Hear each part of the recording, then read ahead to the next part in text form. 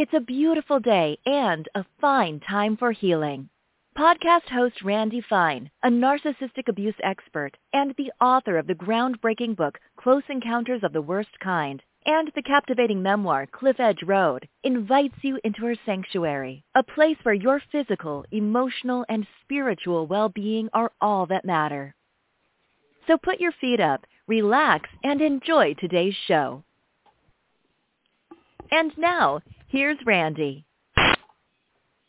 Good morning. Thank you for tuning in to listen to A Fine Time for Healing, and I am your show host, Randy Fine.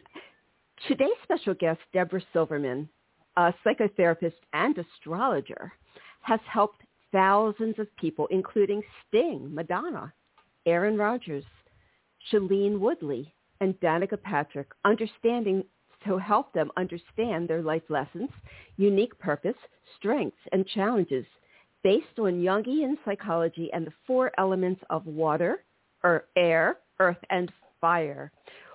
While there is no one-size-fits-all approach, Debra has developed a unique psychological spiritual model combining her expertise in esoteric or soul-centered astrology with her extensive education in psychology to help those going through major life changes, especially in crisis. She custom designs her therapeutic approach to each individual using astrology and psychology as a magical healing combination. In her book, The Missing Element, Inspiring Compassion for the Human Condition, Debra describes human nature in a compassionate and succinct way. We are all made of four basic elements, says Debra: water, air, earth, and fire. When we're in pain, it means these elements are out of balance in our lives.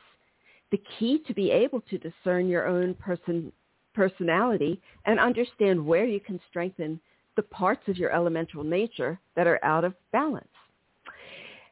When Debra Silverman was 20 years old, she met an astrologer who blew her mind and changed her world forever. Debra went on to deeply study the mind and body, earning a bachelor's degree in psychology and dance from York University and a master's degree in clinical psychology from Antioch University. And her work with families, individuals, couples has her standing out in a sea of therapist coaches.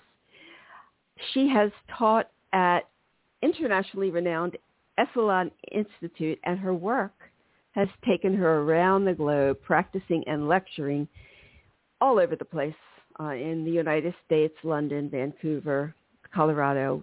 Well, that's the United States. But so I want to get started. There's so much to talk about. Good morning, Debra, and welcome. Good morning. Good morning. Thank you. You are so welcome. You are so welcome. So let's start. So when you were 20, you had this mentor that changed your world forever. Can you tell us a little bit about what happened? It was such a strange, it wasn't really a mentor. It was a woman who came to my house for the Jewish holidays. I was really young. I can't even remember being 20. It seems like 3 lifetimes ago. And she was sitting around the table and described everyone in the family better than I could have, and she had never met us before. And by the end of dinner, I was like, what just happened? So that was the first part, because I had a very eccentric, like if Woody Allen would have come to my house, they wouldn't have changed any of the outfits. Like everyone looked exactly like those characters that you would expect. But they were so unique and like wild, and she described them, each of them. So we got in the car. I was in Detroit at the time, and I was going to school in Toronto at York University, and I drove back with her, and I said, I want to learn what you did. I was so intrigued. And then it ended up that I was in a car with her for 3 days from Toronto across to Alberta, and she was going to move, and her dad said, if someone drives with you, I will fly them home. And I was like, I'll drive with you under this condition. Will you tell me what you did? So I basically learned astrology. It's such a funny story. It's such a vivid memory, sitting in the front seat taking notes, and her finally saying, can you just read one of the books in the back seat? I'm sick of talking. And I was like, no, because I'm an auditory learner. I don't like to read it. I have to hear it. And so I just went on and on and on, and before I knew it, I became an astrologer, and that was at the sweet age. I mean, literally, it's been 44 years I've been doing astrology. So cool. I mean, it can be such an exact science. I know that I had my natal chart done, and it's very, very specific. Very specific. But what I pride myself on is staying away from the jargon, and that's why the book, The Missing Element, doesn't have astrology in it, because it's so complicated for a beginner. And so I've learned to basically turn it into, oh, do you talk too much? Oh, are you someone who's really messy? Oh, does your kid seem to have a temper? And those simple qualities get determined or described by the book, the elements. And then if you want to go deeper, yes, I have a school where I teach people how to become astrologers, and I've certified them, and I send clients to them. But I start, as you saw in the book, with just the elements. Yes, you did. And so did you notice yourself in the book? No. So you didn't relate to any one particular element? Not one particular, no, I didn't. That's a good sign. Yeah, I've done a lot of work. Yes. So you say this book is about us, wonderfully flawed, perfectly nutty, beautiful, broken-hearted, powerful us. And you say that people ask how they can impact, how we can make a difference on this planet and in the world. And you said global change begins at home. So that's, you're going to tell us through this book basically how we can make that difference, because people always say, well, what can one person do? But one person can do an awful lot, right? Totally. Yeah, all you got to do is be yourself. That's the whole point, is that if you were in your authentic self, like what you're doing, like you love helping people learn, and you're obviously air, and you love to think. And so here you are on a podcast communicating to people, inspiring conversation. So you can't underestimate the impact that you can have on this radio show. Like and that's big because you're in the public. But people that are just being a mom, there's no such thing as just being a mom. That's such a big, giant job, and you're changing people's lives every time that little person comes into you and says, I'm scared, and you put your hand on them. So it's more valuing the definition of individuals being themselves fully, like releasing. It happens a lot in our school. We have a school twice a year in January and September where people come and study their chart. And what happens, it happens all the time. I get these letters from their husbands saying, oh my God, my wife is back. Like their energy comes back, or they're more themselves as far as their artist, or they return to their love for being able to be helpful, and they didn't know that they'd left it behind. So I basically I'm a fire starter is what I am. I get people excited again. And it is one person at a time. That's simple. Right.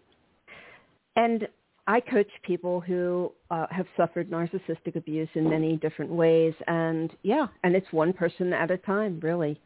But those people go out in the world, and when they're healthier, when their minds are clear, they can make great impacts in the world. So we get them unstuck and moving forward. You say, you said that that the elders of the American Indian and Chinese cultures looked 7 generations ahead as they made their decisions, and that as a society we have neglected that kind of wisdom. We live more from what will make us happy today rather than what will bring peace to our great-great-grandchildren and their grandchildren. So tell us about that. Tell us about what the difference is. I mean, I said it simply, but you can explain that. Well, I'm peculiar because I really, really do care about the future. So I personally spend a lot of time on my bicycle. These are simple things that I've done that's making a difference. But you can't always do this. And I have such a high value for the elders, and I have such a high value for the future. Unfortunately, our system, the way the mind works, it's narcissistic. Is me, like the whole thing revolves around me. But as soon as you start to think in the future, you realize, why do we leave the water on when we're brushing our teeth? Why do we not consider how to eat the food that's growing in the neighborhood rather than flying it in from Mexico? Like, there's so many different ways, really conscious ways, even with diapers. Like, why do we use plastic diapers? But we are so far away from, one, having hope anymore. So many people have given up. And so we don't really think about the implications, and we're basically narcissists. I mean, it's a funny thing to say to you, but the human nature by design thinks of itself over everyone else. I mean, the extreme is, of course, the narcissistic personality, which I grew up with one of those. Who never, it's so painful, like you didn't exist. But it doesn't. That's the extreme state. The minimal state is, and we can all ask ourselves, are we thinking about our grandkids? Like, it's the unfortunate part. My belief is that the human brain's design is not to support long view. It's here for immediate pleasure, and it's here for selfishness. And it takes a muscle to start to think, no, I'm not going to eat this right now because I can see what it will do for me in the future, so I won't do the sugar. Like, all of the advanced, conscious way of taking care of our grandkids or taking care of our bodies or taking care of ourselves is not natural. It's so funny. You have to really make a decision. I care enough about myself and my kids that I'm going to do the harder path rather than go for the immediate pleasure. And that's difficult unless you're awake. And then once you're awake, it starts to get really fun because then you realize, wow, I can make impact by simple choices I make, the laundry soap I use. Like, these are things that can become very conscious, and that is the act of being an elder, thinking about. And that's really what the book, I have always loved older people and loved listening to them. And then once I did find 2 or 3 elders in my life who were such wisdom keepers. And I thought, I want to do that when I grow up and be inspiration for my kids to say, don't get stuck in the old stories. Think about your impact at every level. And it's changed my life. Wow. That's so cool. That's I literally really, walk. Every chance I get, I walk rather than get in the car. But I know I'm weird. I love weird. I do. Well, then good. I feel right at home. You are at home, and in my work with people, with my clients, one of the things I tell them is embrace who you are. It doesn't matter how you measure up to anybody. Everything about you, good and bad, quirky and fun and whatever it is, that's you. You are that unique piece of the universal jigsaw puzzle that wouldn't exist if you weren't in it. So we're on the same page. That's what every good astrologer should do, is give you back to you. That's exactly right. Exactly. So you use this quote, there are 2 types of people in the world, those who are humble and those who are about to be, which is an anonymous quote. But why did that quote strike you? Because we all know the people like the narcissist they're the people in the world who don't know how to say thank you, who don't know how to consider you, who don't know how to put you in front of them. That's just the nature of the beast. And then those people, eventually you get humbled. I mean, we're all going to have to wake up at some point. I think that's true. I made that sentence up. Is it true? Some point, reality, I have this fantasy at the end of the movie, you get to the pearly gates and they say, can I ask you your birth date when you were in the last incarnation? And on the screen comes your chart. And they go, okay, how did you do? And then you start describing, I had 2 kids and I had 2 marriages and I had this job. And the guy's like, wait a minute, there's one question we want to ask you. Did you fall in love? And you're like, what? And then he goes, with yourself. Did you actually have a relationship with yourself? And then you go, no. And then he pushes you over the edge and goes, okay, and we're going to try again. See you soon. So I really believe that the whole exercise here is being humbled, remembering who you are, falling in love with who you are, and then being in service. It's not a narcissist. It does sound narcissistic as the astrologer would have it. Like, come to my session and I'll talk all about you. We're going to look at your chart and I'm going to describe you in detail. And people love it. It's a very ego-centered practice being an astrologer. But then the next step is, wait. What was the agreement you made when you came here? So I can figure out how to help you serve, because it's not enough to be in love with you if you're not serving. And that's the second piece. Yes, it is egocentric, but I think that it's important that we know who we are, because that's a huge aspect of self-love. And I don't mean self-love in a selfish way. I mean knowing, who we are and what we're about, so we can embrace that and then present that to the world, present who we are in totality to the so world. Fun.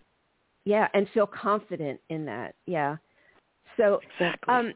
Yeah, you say pain is a doorway to humility and wisdom, and there's plenty of personal pain and global pain to keep us busy. So pain is so important in our lives. I'm going to let you explain why. That's such a funny question. Pain is so important in our life. It's such a drag, but it's true that we learn from the hardest parts of our lives. My book sold like crazy last year during COVID. It went crazy on Facebook or on Amazon because the first chapter is called Crisis, and we all entered a crisis, and the book just went crazy. We are in crisis. And that is the doorway to awakening. I don't know who made that up. I don't even like that story. It makes me mad. Why couldn't we get a memo, like an email, like, hello, your relationship's about to end. Don't feel bad. It's going to come back, in your next life. You'll figure this out. Or how about, yes, it's time for you to have an illness. You weren't listening to us. You need to slow down. We couldn't get you to slow down, so be prepared. That would be nice. But that doesn't happen. It doesn't. There's little voices. There's little whispers. We all know when a relationship's trying to end, and we all know when our bodies are feeling tired and we're just walking over our cues, but we don't really listen, do we? No, we have to learn to listen. I was one of those people that needed to get hit by the 2x4 before I went, okay, I hear you, And yeah, it took me a while before I started to listen. Once you listen, then you can really pick up on these kind of things. But I mean, it can start in our childhood. It can start, we can live a young life of, where it's very difficult and very painful, but we grow from these things. So that's what I was hoping. No, that's absolutely the right answer. No, that's the answer of wisdom. But I always think, wouldn't it be so wonderful if we could wake up without having to have the 2x4? But apparently that's not how it goes down here. And yes, in the soil of pain is wisdom. Yep. And we really grow tremendously through that. And you say in the book, people that work through these kind of things become the healers and the helpers in this world. We tend to pay it forward. Yeah. Like you and me, because you had a like whoever had a narcissistic parent, what was the only option was to get to therapy because we couldn't get it off us. Mhm. Exactly. Right. You have to work it out. I always say that narcissistic abuse is a blessing in disguise. It's awful, but it's a blessing in disguise because it's like everything you need to work on about yourself just floats right up to the surface, and you're looking at it and you can't look away. It just brings everything up, and so I got to work on this, I got to work on this, I got to work on this. But you're going to get your little list. Right, but you're going to be miserable if you don't. So you have to. And that is the silver lining of narcissistic abuse. And I think that's true of this whole life. Like every time, that's the same. That's in the book again. Is the first chapter the abuse or the violence or the sad story? I have a course called "Tell Me a Story," and it's once every month. I do it with a group of 10 people in a room, and there's a wait list. So it's my way of saying, tell me what happened to you, because my therapist, I now run a company with 50 women, so I didn't have time to be doing therapy anymore because I've got this astrology school that runs across the whole world online in the internet. People come and become astrologers, so I got a little busy. But I didn't want to leave behind my therapeutic ability, so I created this online program called Tell Me a Story, where you write with music and a prompt and a circle. And one of the things you find out, it's so powerful, is the deeper the wound that you were handed, the more momentum there is to get a healing. And that's a choice, and I think that's what you're doing. You're helping people take their wounds and turn them into wisdom. I don't know. I honestly feel like when I die and I get home, they're going to say, oh, no, don't let her in, because first thing I'm going to the front desk and say, did you have to use pain as a way to wake us up? Like, is there anything else? Oh, gosh. Yeah. You say there might have been a different way. That's what astrology's for, by the way. Astrology, especially for children, which is why I love astrology for children, because if you can figure out early on what their sensitive points are, where the challenges are. And it's not the parents' fault. Everybody comes in with karma. That's in the book. And the karma describes what you're going to learn this life. And you can see it in the chart. But you can see it even brighter by the result of your life. Like you can look at your life and go, someone was just telling me his brother was this incredible, you know what, maybe narcissist. I'm not even diagnosing. I don't want to say that word because it's so overdiagnosed. But his brother completely disregarded the family, and now his mom and dad died, and now his brother's coming back for all the money. Like, and I just said, this is 101 karma. That guy, one, he's going to have karma demanding money from someone that he never took care of the parents. They died over a period of 3 years. He was gone for 7. He's coming back and asking for the money. And the question is, you know, the guy was asking me, the question was, what's wrong with him? And I was like, this is just a karmic pact that he was going to play the role in the family of the black sheep, and then everyone would get triggered, and then the kid would feel, it's like a movie with a script. Mm-hmm. The thing about astrology I love so much is it puts the observer on, which is what the book is about. Turn on the observer, which is a neutral, curious voice that goes, I wonder what I'm supposed to be learning. Or, I wonder how to take that person out of my life, because you know this is probably better than anyone is. When there's the narcissist, you're allowed to say, no, you're not, I don't want to play with you. So that's another piece of karma. Like you're allowed to step off and say, this isn't working for me. It's so true. And I just have this feeling that, you know, my parents and I made this pact because what they did to me brought me to where I am. And I feel like when I see them on the other side, they're going to be just beautiful souls. And I'm going to say thank you. Right. Isn't that crazy? Right. Thank you for playing that role and helping me grow. See, that's a really high level. That took you years to get to, because while you're in the middle of it, and you're living in that family dynamic. Certainly true for me when your mom never asked one question about you, and you didn't really, like they didn't even know what I did for a living. My mom, there wasn't once that she'd say, tell me about you. Oh, gosh. Yeah, it's a hard road to... But it is a wake-up. It is a gift, and now my mom is dead, and I'm much closer to her. I like her much better dead. That just sounds terrible. But I've learned... But it's really true. Now you're right. I can totally see that she was a gift in disguise. Mm-hmm. Yeah, but you do have to get to the healing part where you can see that. Let's talk about the elements. So there's water, air, earth, fire. What do we need to know about these different elements? So there are 4 different personality traits, and the reason why I asked you which one in the book did you relate to, usually someone really relates to one, but you're supposed to relate to all 4, so that was a good sign. So 1, water, the sensitive part that cries a lot, that feels emotional, that's reclusive, that likes to be alone, that likes to cook and likes the kids and likes the puppies and just really wants quiet and creativity and to be in a musical, magical space where no one bugs them. So water people, think of tears coming out of your eyes. It's the sensitivity. And then air is what we're doing right now. Talk. The people that are social, they're airheads. They forget where they're going. They have a million friends. They're always being around people. They're on social media. They're listening to podcasts all day. They just love their mind. It's fascinating. And they are the ones that we consider social animals as compared to water, who would rather stay home and don't bug me. And then the earth people are the super grounded ones that are on time, and they're loving, tax season and doing spreadsheets and Excel sheets and going to Costco and buying Windex and cleaning and organizing and being able to make those sheets where you show the profit margins. And that's the earth people. They're so good at that. And then the fire people are the fun factor. They're loud and they're boisterous and they drink too much and they eat too much and they have a problem with addiction and they have this really physical, athletic sensibility that wants to work out all the time and travel all the time, and they're a little bit irresponsible. And so these are the 4 personality types. And then ideally, we should have all 4 in us to be balanced. That's the goal. Okay. So I changed my status now that you've explained it. I am water. I am there water. You go. All the way. There I am. Yeah.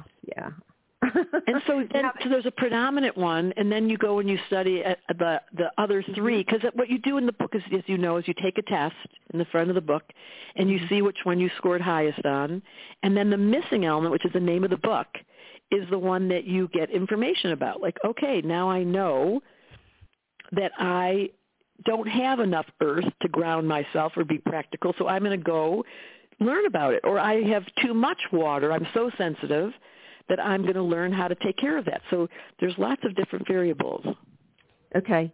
So what is a crisis of the elements, like the water crisis, air crisis, earth crisis, fire crisis?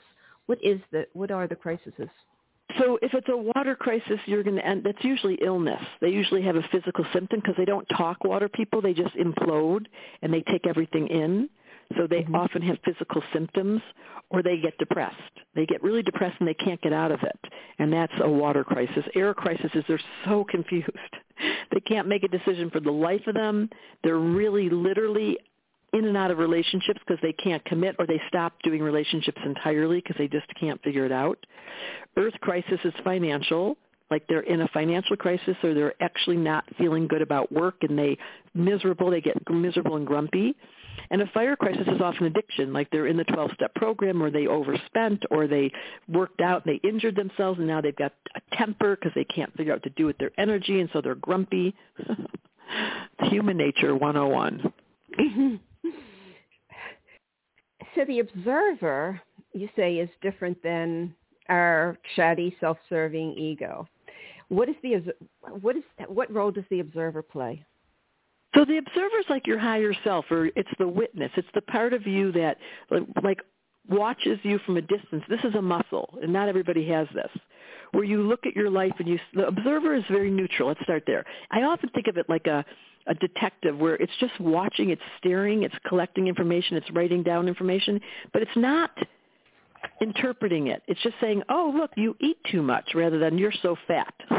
That's not an observer. That's a judgment. The observer just notices, wow, you have a tendency to be a loner, and you're in your house again, and boy, you like being alone. And the judgment is, you loner, you have no friends, you idiot. So there's a difference between judgment and the observer's neutral position that just watches us. And that's the muscle. That's what the book is really trying to cultivate, is looking at your personality type, not from a place of wanting to change yourself, but from a place of genuinely interested. Like, why? But this is, I got to work with these celebrities, as you mentioned.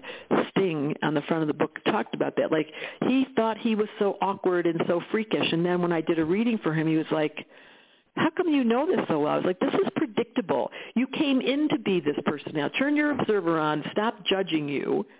And just notice your personality from a neutral place, and suddenly it's okay that you are water and you're so sensitive and you want to be away. There's nothing wrong with any of these. That's so true. It's, so we all should pay attention to our observer. It's hard to do, especially when you're in a fight or you're upset.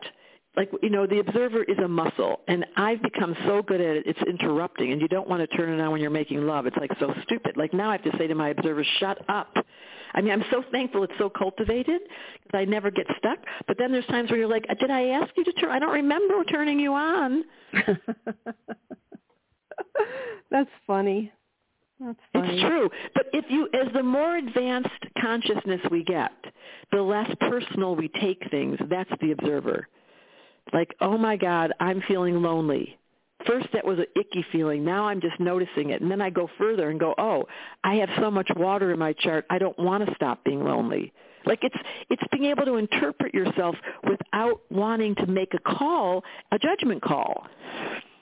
And it's a muscle, and I don't think any of us are good at it to start with. So I spend a lot of my time, especially in Tell Me a Story, the course that I teach each month, helping people turn on their observer. And one of the prompts I give them is what I can't stop thinking about.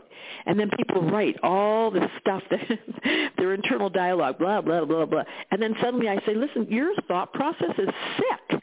I mean, that's not a judgment. That's just true. Why are you saying these mean things to yourself? And then eventually the observer says, wow, you do that all the time, and eventually you stop doing it. And so the observer is the most powerful tool that I have found to change people's lives.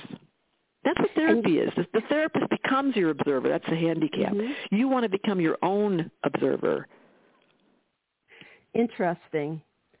So I guess I say it in a different way. I talk about external validation versus internal validation. And so many people are used to they're being validated from the outside that they fear walking through life because they need everybody to tell them who they are. But the inner is, the one who knows how to validate themselves. So it's a little bit different, but it's along the same line. And you say, you say no one can ever make you angry when you're in your observer. Well, that's a funny story. I'm glad you read that. That was my friend Junpo who said, no one ever makes me angry. That's a very high sentence. Like someone cuts you off on the road, there's no observer, and you give the guy the finger. All the spirituality goes out the window. You're pissed off, you're barking, you're screaming, and then you come back to your senses and you're like, oh, sorry. And that's because the observer's nowhere to be found. If the person cuts you off on the road and your observer's on, will you get angry? You're still going to get angry, but you're going to say to yourself, look at me. I got triggered. And as soon as you have that awareness of watching yourself, you're free. Freer. Yeah. How do the four elements relate to the very beginning of time? So you say in the Bible, in the first chapter, we see the elements in the same order. How do we relate to that?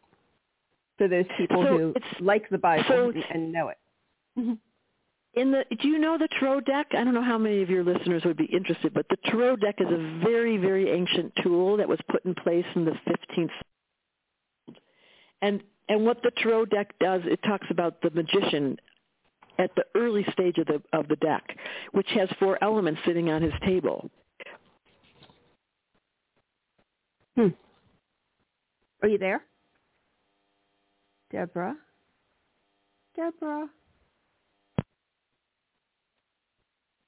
We lost Debra. Oh, come back, Debra.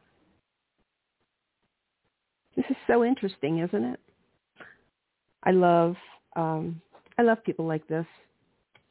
We can learn so much from them, and it gives such a different perspective on life. And that's why I do the show. I do the show because I want you, the listener, to have all different ways, all different perspectives of how to live your life. And there's not one for everybody. Sometimes we have a perspective that's unique to us, but other people don't get it.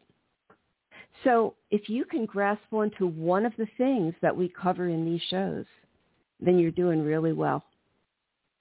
All right, we need Debra to come back. I wonder if she knows she dropped. Let's see. Text her and see if she knows that she dropped. Oh, she's back. We were so worried about you. What happened? I know my phone died in the middle of that, and then Mercury's not even retrograde. I don't know what that was. Yeah, it happens. Okay. Sorry about that. That's okay. So we were talking about the elders and tarot and the magician and how everything in this reality is based on four elements. Okay, so let's focus a little more on water. That's so cute. Let's focus a little bit more on water. Okay. Okay, so water, so you talk about the strengths of water, the shadows of water, the energies and keywords of water. The strengths of water, the ability to be in stillness, to accept pain and pleasure without preference. The shadow of water, overly protective and guarded, giving away boundaries, complaining about always giving and never receiving. Okay, we get that. So talk a little more about the strengths and shadows of water. I think the big thing is the power of water at its highest levels, the Dalai Lama, the meditator who knows how to not take things personally and take it up. He's an example where his whole world's been destroyed. He'll never go back to the Portala, to where his community was up in the Nepalian Tibetan mountains. He can't go up there. He has to live in India. So he has all the reason in the world as an emotional being to be sad. But he's learned to meditate and to take that pain body and go into stillness and do prayers and forgive. In my book, the water chapter, which is one of my favorite stories you may have read, is a guy from New York City. He 25 years in the fire department in New York City. He retired on September 9th, 2001. On September 11th, 2001, he was flying over the city to head towards Hawaii. He was coming to live in the place where I spent a lot of time. And he looked out the window, and there was the fire at the World Trade Center, which was his firehouse right down the street. Gosh. Wow. The plane landed in Ohio. He drove back, and everyone, including the guy that took his job, died. So he then had to go and discover, how do I forgive the men that killed my entire and how did he get out of New York the day before? Like, it was, the whole thing was he is such an amazing man, and it's funny because he's a water sign, even though he's a fireman. And it's in my book, and you see that water at the highest level is, just like you talked about your parents, how do I forgive the unforgivable? How do I take the peaceful, meditative Dalai Lama attitude that says, I'm so sad, I'm so distraught. I mean, that could have been the imprint of the rest of his life. Like, that could have been, I will never be able to heal. But instead, the high road of water is the healer, and that's what he did. That's a great story. There's 4 different stories in the book. Every chapter has a story. There's incredible stories. I don't know if you got to that part, but I scanned them. So you separate water women from water men. What is the difference between water women and water men? Well, it's hard. I mean, just that story of the fireman. Until that story happened to him in New York, where everybody sincerely broke his heart, he couldn't cry. So water men turn to ice, numb. They can't cry anymore. And water women, at their worst, can't stop crying. They become, it's just everything hurts their heart, and they always cry at the commercials, and everything's so sensitive. And, I can see it in your chart. I'm looking at your chart. You are a sensitive. So the low road of water, especially for women, is being too sensitive to the point where it's distracting. And the low road of men is they get numb. I mean, it's funny to say that, but men that have strong water will get numb. What is the story of air? That's my favorite. Well, I shouldn't say that. You have a lot of a friend.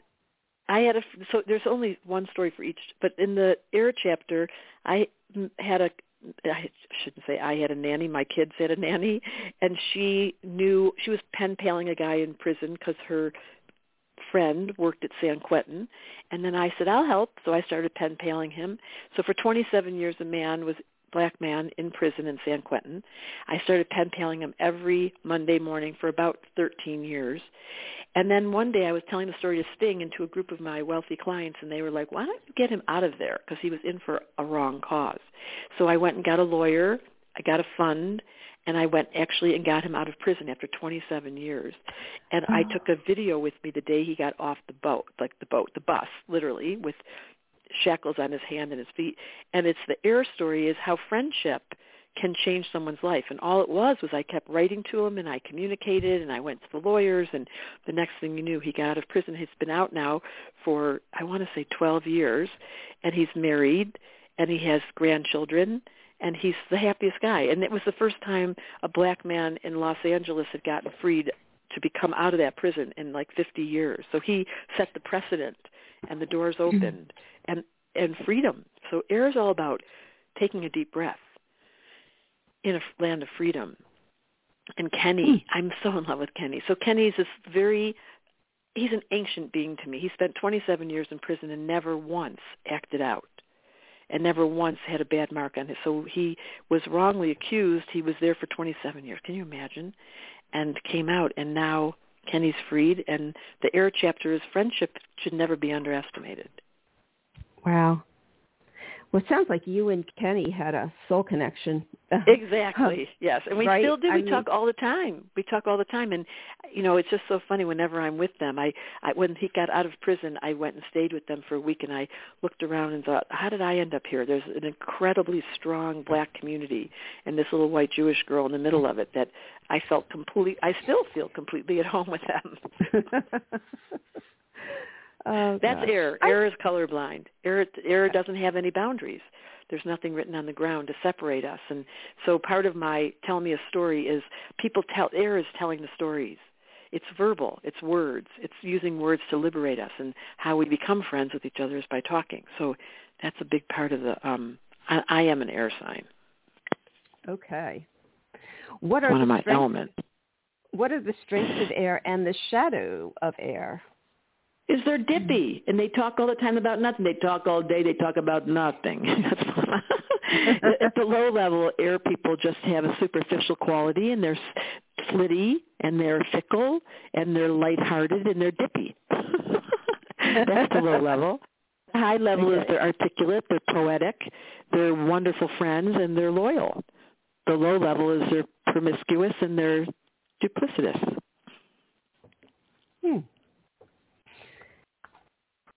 Look at that. She's learning something today. This is what happens on your show. You're always learning something. You know what? I tell people, I've gone to, like, the best university in the world. I learned so much. I learned so much here from everybody. Okay, so let's move on to Earth. What's the story you want to tell us about Earth? That's so great. It's my favorite. There I go again. I'm so full of it. Well, it's the story of two people who own a lumber yard. They did it anonymously. They wouldn't let me tell their names, but they've had a company for, now it's probably about 65 years. They have an incredible amount of employees, and they buy homes for their employees that are beautiful homes, and they rent it to them for like $1,000 because they run their whole company in the name of community. So Earth is practicality, and how do we distribute our money? How do we take care of our food? And that particular story is they literally use their money to serve their employees. And it's so radical. And, the secret is it's my best friend. Don't tell anyone. And she and her husband have a lumberyard where they literally serve their employees more than they serve their customers. Everything's about creating. So they share their wealth. They have profit sharing in their company, and it's just so inspirational.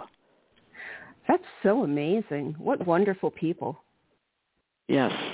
And then now I have to do fire just because you've asked. So and then we have to get ready to go because I'm on such a tight schedule here. But the fire chapter is, you probably know this, Earthbound Farms. Earthbound Farms is every time you go to the grocery store and you buy salad at the Whole Foods, there's a box they put the salad in. Oh, yeah. And it's called Earthbound Farms. You remember that? I remember seeing that name, yes. Yeah, because these are two, this is the fire chapter. The husband and wife are both fire, and they did not know, it's the funniest story. They never took an agricultural class in their life. They just didn't want to put the pesticides, it's so funny. They didn't want to put the pesticides on this farm. They were sitting on it because they got to this farm because they couldn't pay for housing when they were in college. And the guy said, you can take care of my farm, and I will give you instead of rent. And then here's this little cupboard that had all the pesticides, the little cabin outside. The husband opened it up and he was like, I can't stand the smell. So instead of using pesticides, he started growing salad without pesticides, started putting it in a bag, and then he became the biggest organic farm in the world. And it's fire. They just had the courage to do something they never did. They didn't even know what they were doing. It's kind of funny.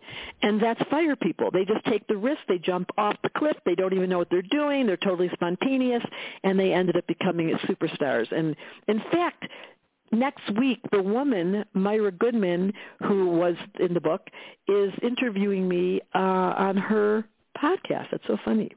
Oh, really? Yeah, I don't think it's a podcast. I don't even know. What happened to Myra was she took the astrology class, and she, like probably you, just slightly believed in it, took the class level 1, and she's now absolutely in love with astrology. And despite her skepticism, because I teach it very simply, she's completely fallen in love with it. It's very exciting. So what are the pros and cons or the shadows and benefits of fire? At their worst, they're obnoxious fire people. They're loud, and they bump into things, and they spend too much, and they eat to their bossy, and they're show-offs. I have to say you have a lot of fire, just letting you know that, Randy. Okay. They get super excited, super enthusiastic. They spend too much. They're too blunt. They say things you're like, what did you just say? But at their best, they inspire us, and we feel like, wow, thank you for being so honest. I'm sure that's one of your traits. You're very honest. Oh, my gosh. And I'm very blunt, yes. Exactly. Right. Either you can take what I have to say, because I'm not going to beat around the bush. I'm going to say it. And if you can handle that, great. Otherwise, I'm not for you. Exactly. That's fire. The upside is you never have to wonder. The downside is you never have to wonder. Right. Oh, gosh. Okay. Very cool. Oh, my gosh. I'm learning so much. So, Debra, tell us how these all relate to astrology, how the elements relate. It's the basis. All the Egyptian, the Hawaiian culture is all based on the 4 elements. Egyptian astrology is all based on the 4 elements. The American Indians all based on the 4 directions. The Buddhists have 4 noble truths. Everything's 4. So it's just a very ancient system, been here since the beginning of time. But astrology is not 4, is it? I mean, there's Yes, it is. It's 4 times 3. It's 4 elements, and there's 3 signs for each, so it's 12. But everything's based on the 4 elements in astrology. Really? So what elements? Everything is based on the 4 elements. Very interesting. I didn't know that. So what signs would be associated with water? So it's Cancer, Scorpio, and Pisces. You're Scorpio rising. Air is Gemini, Libra, Aquarius. Earth is Taurus, Virgo, Cap. And fire is Aries, Leo, Sag. But in the book, you don't have to know your sun. You don't have to even believe in astrology for the missing element to be of value to you. And, I'm teaching this June, every Wednesday in June, I'm teaching a class on the planets. It's called Meet the Planets. But you can, and your audience can sign up for free at meettheplanets.com just to get in the loop. And then we will tell you about the upcoming classes. I'm just starting a new school that is just one-off classes at a time, like one class on the elements, for example, one class on the planets, one class on the houses, so people can learn simply. And you teach people how to do astrology, right? Other than I that, sure do. Beyond curiosity, if people really want to learn this and become astrologers, you teach them. Yes, we have an entire program where people leave their old job, they become an astrologer, and they make a lot of money. I have all the certified astrologers, and I do this thing called, you're going to love this, matchmaking, where I sing, matchmaker, matchmaker, make me a match, find me a find. All you have to do is send me your birthday, and I'll match you up with one of our certified astrologers. And they came in like you, not knowing a thing, and then they became professional astrologers, and now they're making money. It's such a cool thing.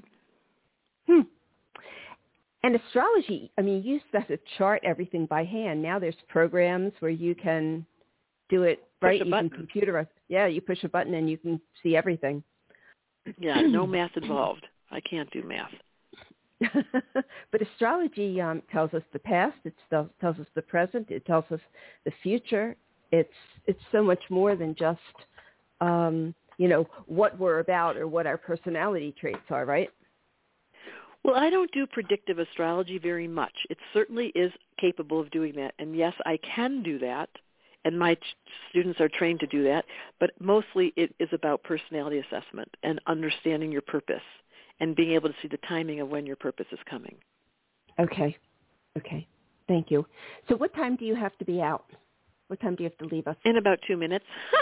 Okay, all right. So tell us how we can contact you, what your website is, and how we can get your book, real quick.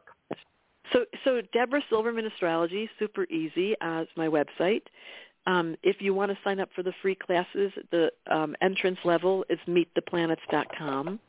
And then if you love writing and you want to come Tell Me a Story, it's just TMAS, like TMAS, like I always think of it as Christmas with a T, tmoss.com, and you can sign up for Tell Me a Story.